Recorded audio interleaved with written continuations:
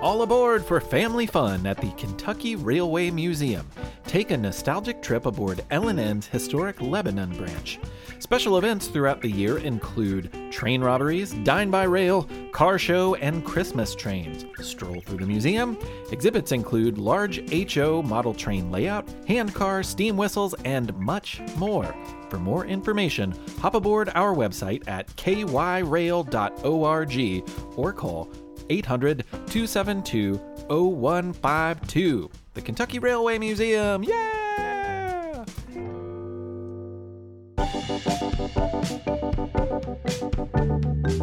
I know, that's what I'm saying. Like, the postman only rang once.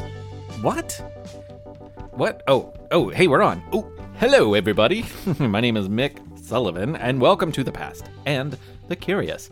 This is episode number 46, and we've done an episode about mail, we've done an episode about trains, and we're kind of talking about both of those things again, but it's two completely new stories. One of the stories you're going to hear is about Owney, the dog. And I need to thank friend of the show, Michael Fleming, for his great reading on that one. The other story you're going to hear is about a woman who was generally known as Stagecoach Mary, or at least that's how the history books remember her, but her real name was Mary Fields, and she was a very interesting person. Helping us with that episode, doing a bit of dialogue, is my friend Melly Victor she's the creator of Stoopkids Stories, which is an awesome podcast, a part of Kids Listen. Highly recommend you check it out. Be sure to stick around for some songs at the end and some Patreon shout-outs and a little bit of fun hiding out there, promise. Let's get started. Robbers didn't scare Mary Fields.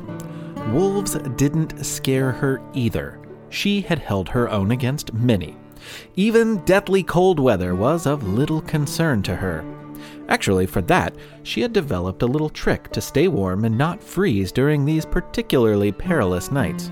To keep her blood pumping and her temperature up, Mary would pace around her wagon all night long to keep from falling asleep.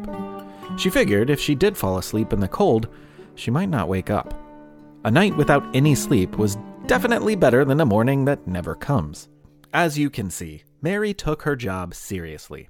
She had made an oath to the United States Postal Service and had become the very first black woman to have a postal contract and a carrying route. With her wagon and team of horses, she was responsible for hauling mail and freight through remote areas of Montana, meeting the train in Cascade, and navigating to St. Peter's Mission. This is how she earned her nickname, Stagecoach Mary. The fact is, she didn't take that horse-drawn wagon to get mail and freight until she was well into adulthood. For most of her life, she wasn't Stagecoach Mary at all, but instead, Mary Fields. She had been born on a plantation in Tennessee around 1832, was never too sure about when her birthday was. Like the rest of her family, Mary had been enslaved. Forced hard labor in the fields was the fate of many enslaved men and women at this plantation, and Mary grew up to be a powerful young woman who worked beside the powerful men. She was tall, over 6 feet by most accounts, and she had a broad, incredibly strong body. Now, 1865 brought an enforceable end to enslavement in the United States, and while many emancipated men and women stayed near their families and friends, Mary immediately left Tennessee in search of work. She first found it on the river. During poker games and bull sessions later in her life, she liked to tell the story of her job on a riverboat. The Robert E. Lee was a steamboat named after the Confederate general on which Mary worked. In 1870, there was a famous steamboat race down the Mississippi River from St. Louis to New Orleans between her boat and another steamer called the Natchez. Nearly everything moved at a slower pace in the 1800s. So it might be hard for us to understand the excitement of a race traveling at an average of 14 miles an hour and stretched out over several days. It wasn't as slow as molasses, but it wasn't far off. Nonetheless, Americans paid attention. The plodding pace of the race lent itself to the technology of the day. As the steamboats paddled and pushed their way down the river, small towns would telegraph the time each boat passed by to newspapers for print in several daily editions. As exciting as it might have been to track the progress in the morning and evening editions of the newspaper, It was certainly more exciting to be in Mary's shoes, which were on deck, or at sometimes below deck, by the boiler of the lee. She recalled the crew feeding the boilers with anything that would burn to keep the steam turning the paddle wheel. If they ran out of wood for the fires, they'd stoke it with other things, broken up furniture, old clothes, even somebody's dinner, whatever it took to win the race. She said to that end, they actually threw a whole side of bacon in the fire. That greasy smoke may have been the key. The Lee won the 3-day race by 6 hours. Not long after this, through the connection of a passenger, Mary went north for a different, even slower-paced work. She arrived in Toledo, Ohio for the job. At the Ursuline Convent of the Sacred Heart, she served as groundskeeper, gardener, and handled any other jobs for the community of nuns who lived there. In exchange, the nuns gave her a room, board, and a paycheck. Mary definitely stuck out amongst the backdrop of solemnly religious ladies sharing the space. Nothing about the holy environment could stop Mary from yelling at them or anyone else who messed up her meticulously kept landscaping. For many, it was a tense relationship. Mary had a foul mouth, she smoked cigars, she dressed in men's trousers, and she spent her free time playing the banjo and harmonica. Most of all, she was not afraid in the least of a little conflict. Despite her unapologetically loud nature, Mary found a dear friend in Sister Amadeus, one of the nuns who lived there. By all accounts, Sister Amadeus was fiercely smart and overflowing with charisma. So you can see why they hit it off. It was a deep and important relationship to both of the women. But after a few years, the Ursulines decided to open a mission all the way out in Montana. The new branch would be far from the cities of the East, and they would staff it with the nuns who were willing to relocate. The goal was to educate children, not just those of the settlers in the area, but also the Native American children who lived nearby, including the Blackfoot, Crow, and Cheyenne. Sister Amadeus accepted the job 1,600 miles away, but because of her charisma and smarts, she was named Mother Superior, or the head of St. Peter's Mission. It would be tough to be separated, but Mary decided to stay in Toledo. She bid a fond farewell to her beloved friend, and then probably turned around and yelled curse words at someone for leaving a footprint on her freshly mowed grass. She carried on, but it just wasn't the same without Sister Amadeus. Months passed when Mary got the alarming news that her friend, Sister Amadeus, had fallen ill. The sickness seemed extreme, likely brought on by the cold winters of Montana. Mary couldn't bear to hear the news about her friend, so she dropped everything, left her beautiful garden and landscaping to someone who probably couldn't keep it anywhere near as perfect as she could, and she made the 1,600-mile journey to nurse her friend back to health. Such is the power of love, because Sister Amadeus slowly recovered with Mary's care, and was eventually able to resume her duties as Mother Superior. Mary thought Montana was a fine place to live and decided to stay, since the mission was able to offer her work. Over a period of years, the nuns moved from their initial simple log cabins to beautiful stone buildings, which Mary helped to construct. Occasionally, she'd get into an argument with a man working on the construction project alongside her, and it was usually about money. And it usually ended with Mary's fist in his face. The nuns looked the other way for a while. Mary was never afraid of a fight, and it seems like she never lost one. But when one of those arguments escalated from fists to pistols, the Ursuline mission decided Mary had crossed the line, and they asked Sister Amadeus to relieve her of her duties. With sadness, she fired Mary, but it was not the end of their friendship. She helped Mary get set up in Cascade, Montana, where she opened a restaurant. While Mary could be rough around the edges, she had a big heart. According to most sources, her restaurant failed because she gave away too much food to people who could not pay for it. But on the heels of closing the restaurant, she got her big break. At least as far as the history books are concerned. The United States Postal Service was going to award a contract for someone to operate a mail route from Cascade to her old home of St. Peter's Mission. That person would carry mail and freight from the railroad to the mission and back. It was a trip just under 20 miles long that would wind through the mountains and outlying terrain, which was teeming with wild creatures. Mary, now 60 years old, thought she was perfect for the job. She wasn't afraid of anything, and she was as tough as any woman or man you'd ever meet. She could handle a team of horses like a musher handles dogs, and the job would allow her to regularly see her friends at St. Peter's Mission again.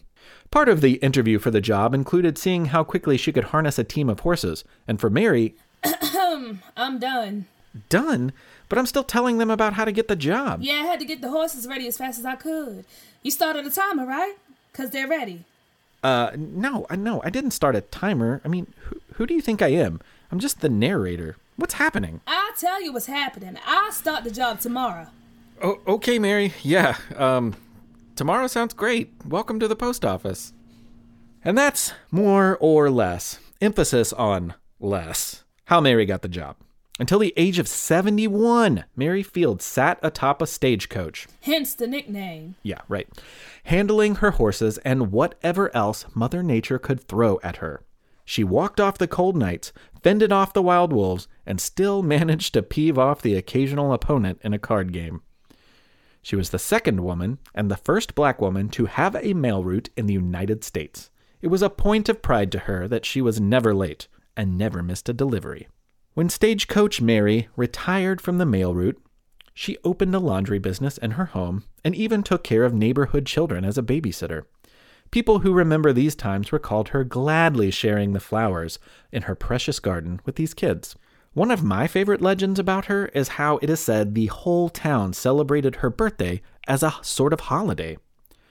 But remember, she didn't know the actual date of her birthday, so she typically celebrated it twice a year, because why not? When she died in 1914, the town of Cascade held an enormously large funeral parade in her honor.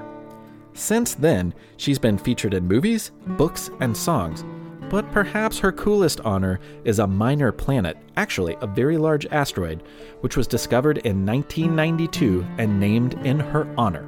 It is known as 7091 Mary Fields.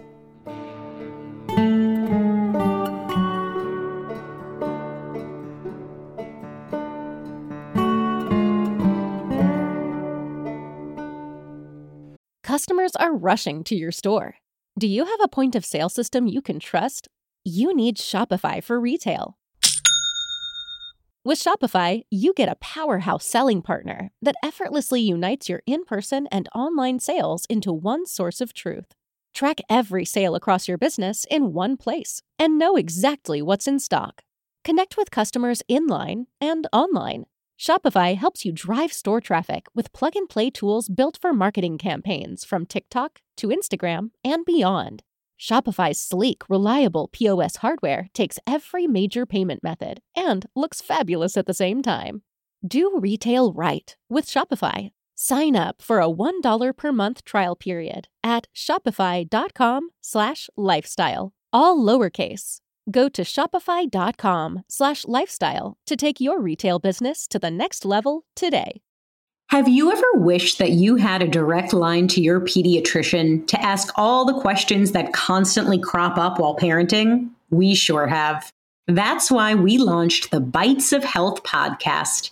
Every morning, we'll answer a commonly asked pediatric question in 5 minutes or less. You can tune in while you're making your second cup of coffee or from the school drop-off line. So be sure to tune in to Bites of Health, streaming now. All right, it's time for You Have 30 Seconds, and this month it's Riley Jones telling the story of Cher Ami, which is a story that we also told in maybe our third episode, but it's great because it actually relates to the story that you're going to hear in a few minutes. So Riley, it's time to do your thing. Hi, I'm Riley Jones, and I'll be talking about one of the world's most famous pigeons, Cher Ami. Cher Ami was a homing pigeon used in World War I. In one battle, American troops thought they were fighting Germans, but it was actually other Americans. The division that was being shot at sent Cher Ami, or dear friend, in French, with a message. While flying, Cher Ami's legs got shot off, but he still delivered his message, and the shooting stopped. Cher Ami died in June 1999 and can be found in the Smithsonian. Yes, I love that story. What a bird. Riley, thank you so much for your contribution. And if you out there have a subject for a You Have 30 Seconds segment, well, record it. Send it to us. The instructions are on our website. Cha-cha-cha-cha-cha. Wonder what's next. It's quiz time. It's quiz time. It's quiz time. Time. Yes, it's quiz time again, and these questions are about deliveries. In 1958, one of the most expensive objects ever given to the Smithsonian was sent to the museum by United States Postal Service. What object was it?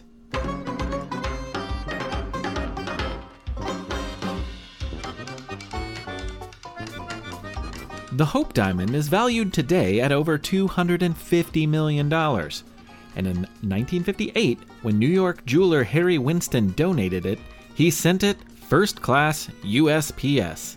The postage cost him $2.44. And he spent an extra $143 for insurance.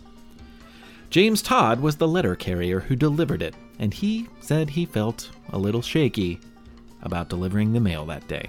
Question number 2. Can you guess what year it became legally required that every American household have a mailbox?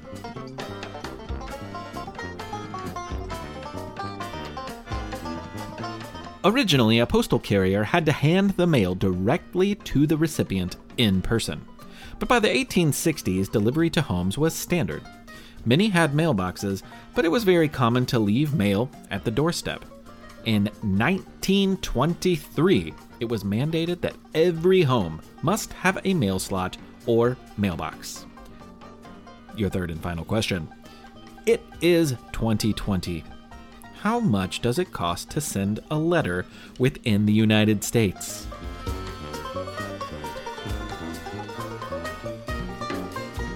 You're going to need a stamp that costs 55 cents. It's kind of amazing. For 55 cents, you can buy a stamp, put it on an envelope, drop it in a mailbox, and it will show up at someone's doorstep anywhere in the United States within days. How awesome is that?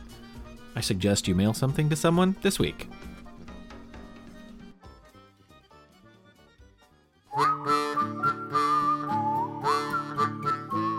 You could say that the late 1800s saw the birth of the celebrity. Sure, people had been famous before. Many gained fame for writing books like Mary Shelley, robbing banks like Jesse James, or composing and performing music like Franz Liszt.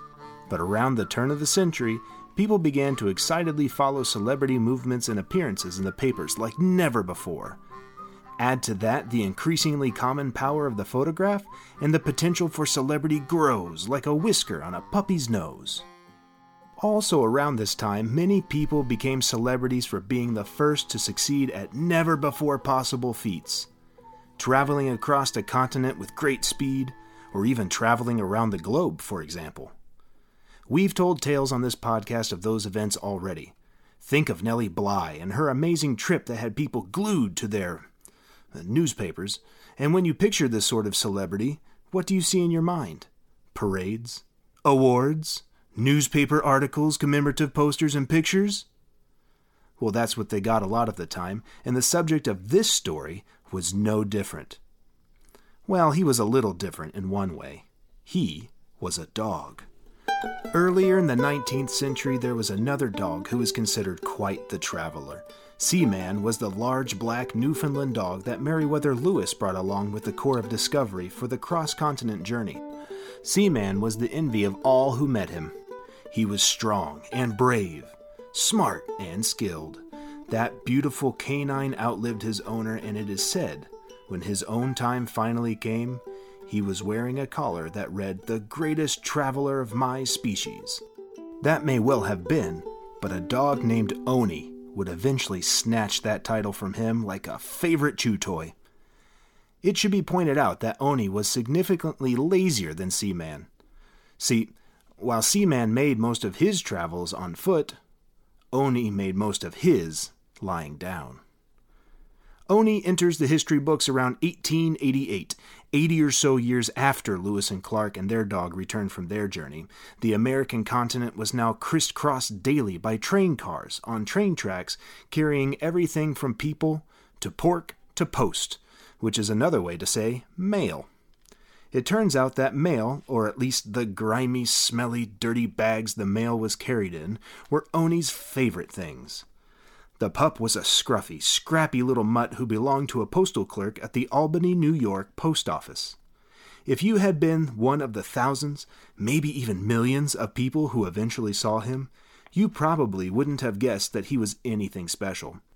The terrier mix looked like thousands of other little dogs across the country, a country which had a pretty serious problem at the time with stray dogs roaming the streets and neighborhoods. Owney could have easily been one of these strays, and in a way, he was. But through his own peculiar magic, he became everyone's dog.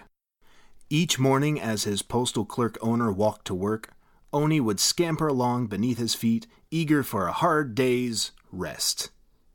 His owner would see no rest at all. The job of a railway postal clerk was very difficult. It was required that workers memorize thousands of locations and addresses so that they could quickly and accurately sort the mail deliveries from passing mail trains.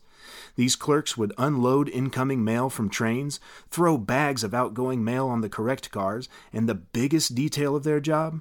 They had to accurately sort as many as 600 pieces of mail each hour. So, while Owney's owner was laser-focused on the tasks at hand, the scruffy pup would find one of the many mail bags at the office, the smellier the better, plop down and take a nap. If you've never napped on a filthy mail sack in a busy mailroom, you have no idea what you're missing. It was delightful, and the whirl of activity surrounding the dog never rankled the fur of the beast in the least. Sometimes, whichever filthy mailbag he was sprawled upon would need to be loaded on an outgoing train. When this happened, a clerk would rouse the pup from his slumbers, and he'd meander around to find another dirty, stinky bag, where he would stretch out until it was time to go home and sleep some more. It was a great life for a mutt. The love that Owney held for lounging on these cotton sacks was so great that when his owner decided to get another job somewhere else, he couldn't bear to break the dog from his beloved, begrimed bags. So he decided to leave him.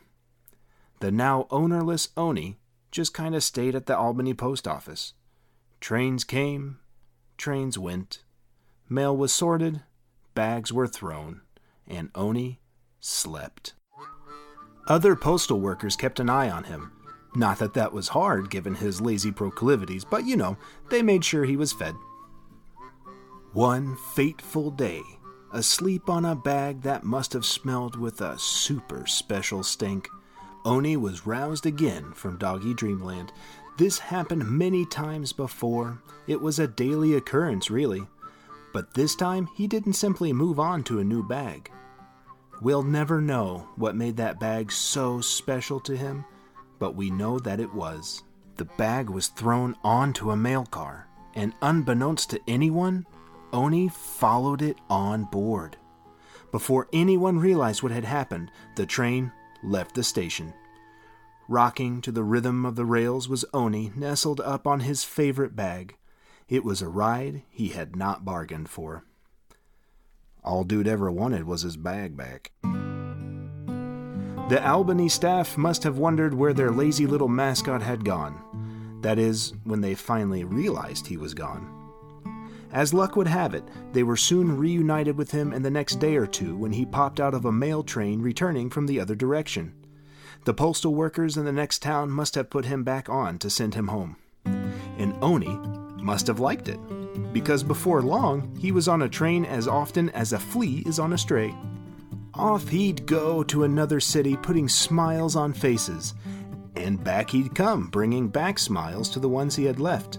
To ensure his return, the Albany workers made him a special caller, instructing anyone who found him to send the mutt back to Albany on a returning train.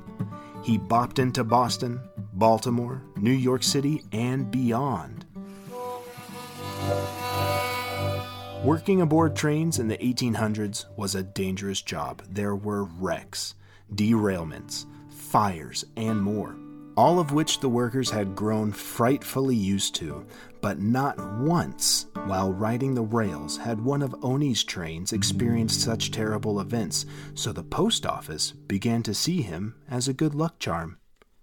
He chugged into Chicago and steamed into Springfield. It was a delight to see him, and not just because of the good luck, but because his reputation preceded him. People at each stop had heard about this funny little stinky, mail-sack-loving dog. The legend of Owney was born. At each new stop, someone from the city's office would give him a memento. Usually it was a stamped medallion like you'd find hanging from the neck of other dogs. Each new one of these would be marked with the location to show that Owney had passed through their office. They'd attach it to the "Make sure I get back to Albany" collar around his neck. Of course, more and more destinations meant more and more medallions hanging from his neck. That collar got loud. You could hear him coming from the growing number of jingling souvenirs, but it also got pretty heavy. Imagine walking around with a necklace full of little metal weights. After a while, the poor fella could hardly stand up, or he might start to tip over from being so top-heavy. The Postmaster General saw the problem and personally made him a very special harness that covered his body with straps so that all these dangling metal markers could be a little more equally dispersed. He was still loud and jingly, but at least they weren't all around his neck. This way he wouldn't tip over head first and bump his nose. As his celebrity grew among the post office, it grew in the public eye, too. People love a good dog story, and the papers would print stories of his life, most of which were not true at all. It's interesting to note that none of them ever really wrote about how cute he was. Quite the opposite, actually. They seemed to amplify his mangy, scruffy qualities, which might have made him more endearing anyway. Here's a sample of a newspaper article from Maysville, Kentucky, where upon arriving at the station on the way to Cincinnati, the dog was treated to breakfast with local politicians and dignitaries. Owney is an overgrown, shaggy Scotch-Irish Terrier. He is known by personal acquaintanceship to hundreds of postal clerks throughout the country, and by reputation to them all. He is constantly on the go from one portion of the country to another, and he has no predilection towards any particular portion of the nation. Climactic advantages never bother him. The effete East, the burly West, the languid South, and the energetic North are all the same to his dogship.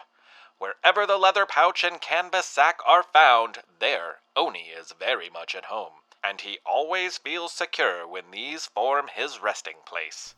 If he earned his fame traveling across the continent, he became a legend for his biggest accomplishment. The city of Tacoma, Washington decided to sponsor him on a trip around the world. In 1895, Owney conquered the seas as well as the rails when he boarded a steamship called the Victoria and spent the next 129 days circumnavigating the globe. By the time he docked back in New York City, he was world famous, and his already heavy and jingly vest of souvenirs was much heavier and jinglier and sported the names of cities throughout Asia and Europe. Quite certainly, he was the most famous dog in the world. A canine celebrity without question, and he did it all while snuggled up to stinky mailbags. Owney's end was not as dignified as Seaman's, and, to be honest, it is quite sad. For a number of reasons, we'll just leave it at that. But on the bright side, the postal workers who loved him so much acted quickly and preserved his mortal remains. Today, his body is on display at the Smithsonian Postal Museum. Until a few years ago, he was looking pretty rough, though. Luckily, a professional taxidermist recently gave him a makeover. During that time, a substitute stuffed dog was displayed in his place, and it was jokingly named Phony Owney. Well, that's episode 46, and it took me 46 episodes to make the mistake that I knew I would eventually make. I recorded a song that I thought was perfect for the show, and then realized that I had already done it. I had done it in January of 2019. The version that I made, though, when I listened back to it from January of 2019, I sounded like I was asleep. which makes sense because I had a 1-month-old baby, so I probably was asleep. So I have a new version of a song called Bringing in the Georgia Mail. I'm going to tag that on at the end. I think it sounds good, so I recommend you listen to it. But first, I have some thanks and Patreon sponsors to thank, including a Patreon song that I think is really good. First, a shout out to Simon in Philadelphia, which is a great place. I love visiting Philadelphia. How cool it must be to live there.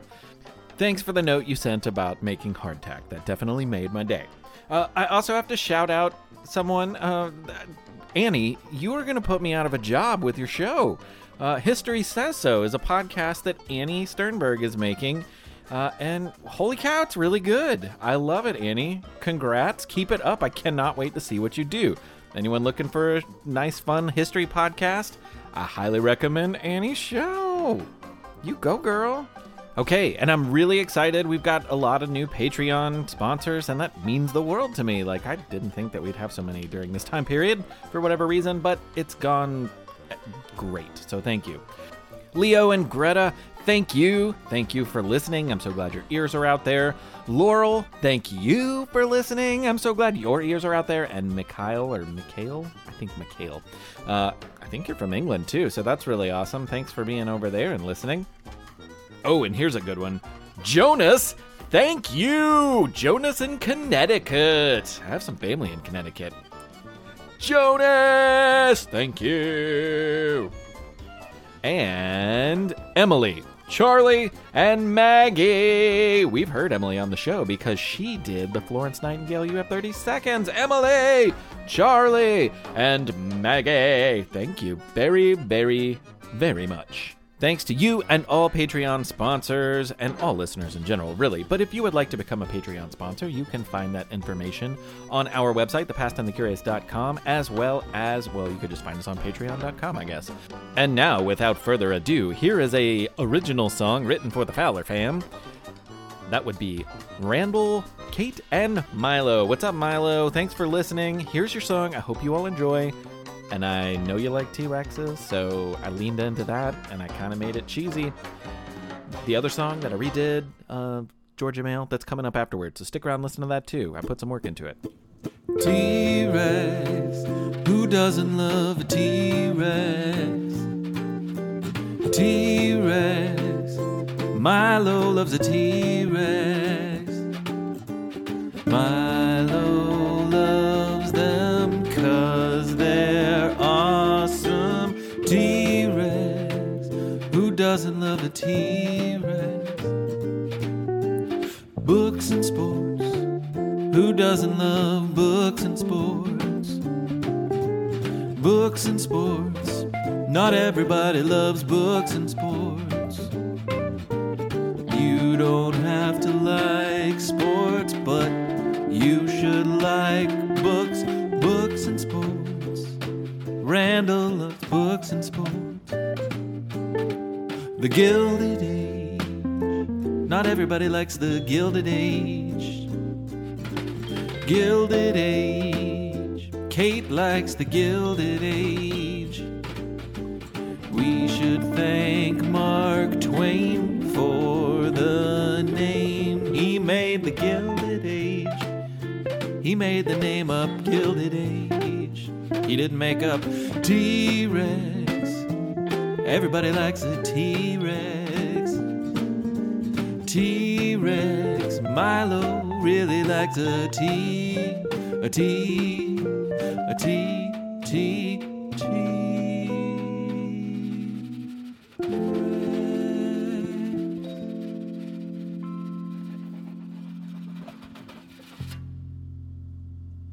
Thanks, guys. Here's Bringing in the Georgia Mail. I'm Mick Sullivan, and this has been The Past and the Curious.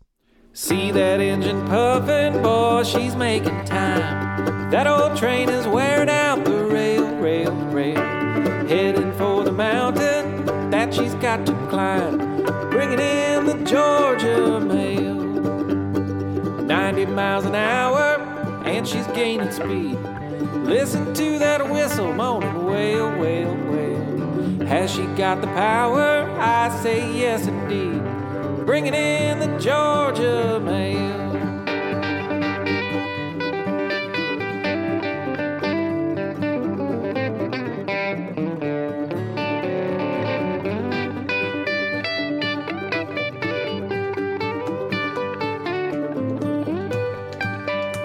See the drivers travel, watch her spin the jack.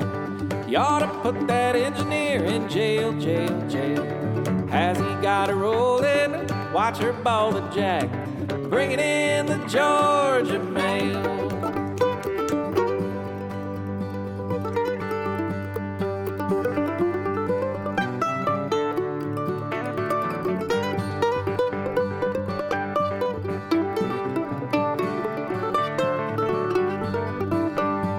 Rocking and reeling, spouting off that steam.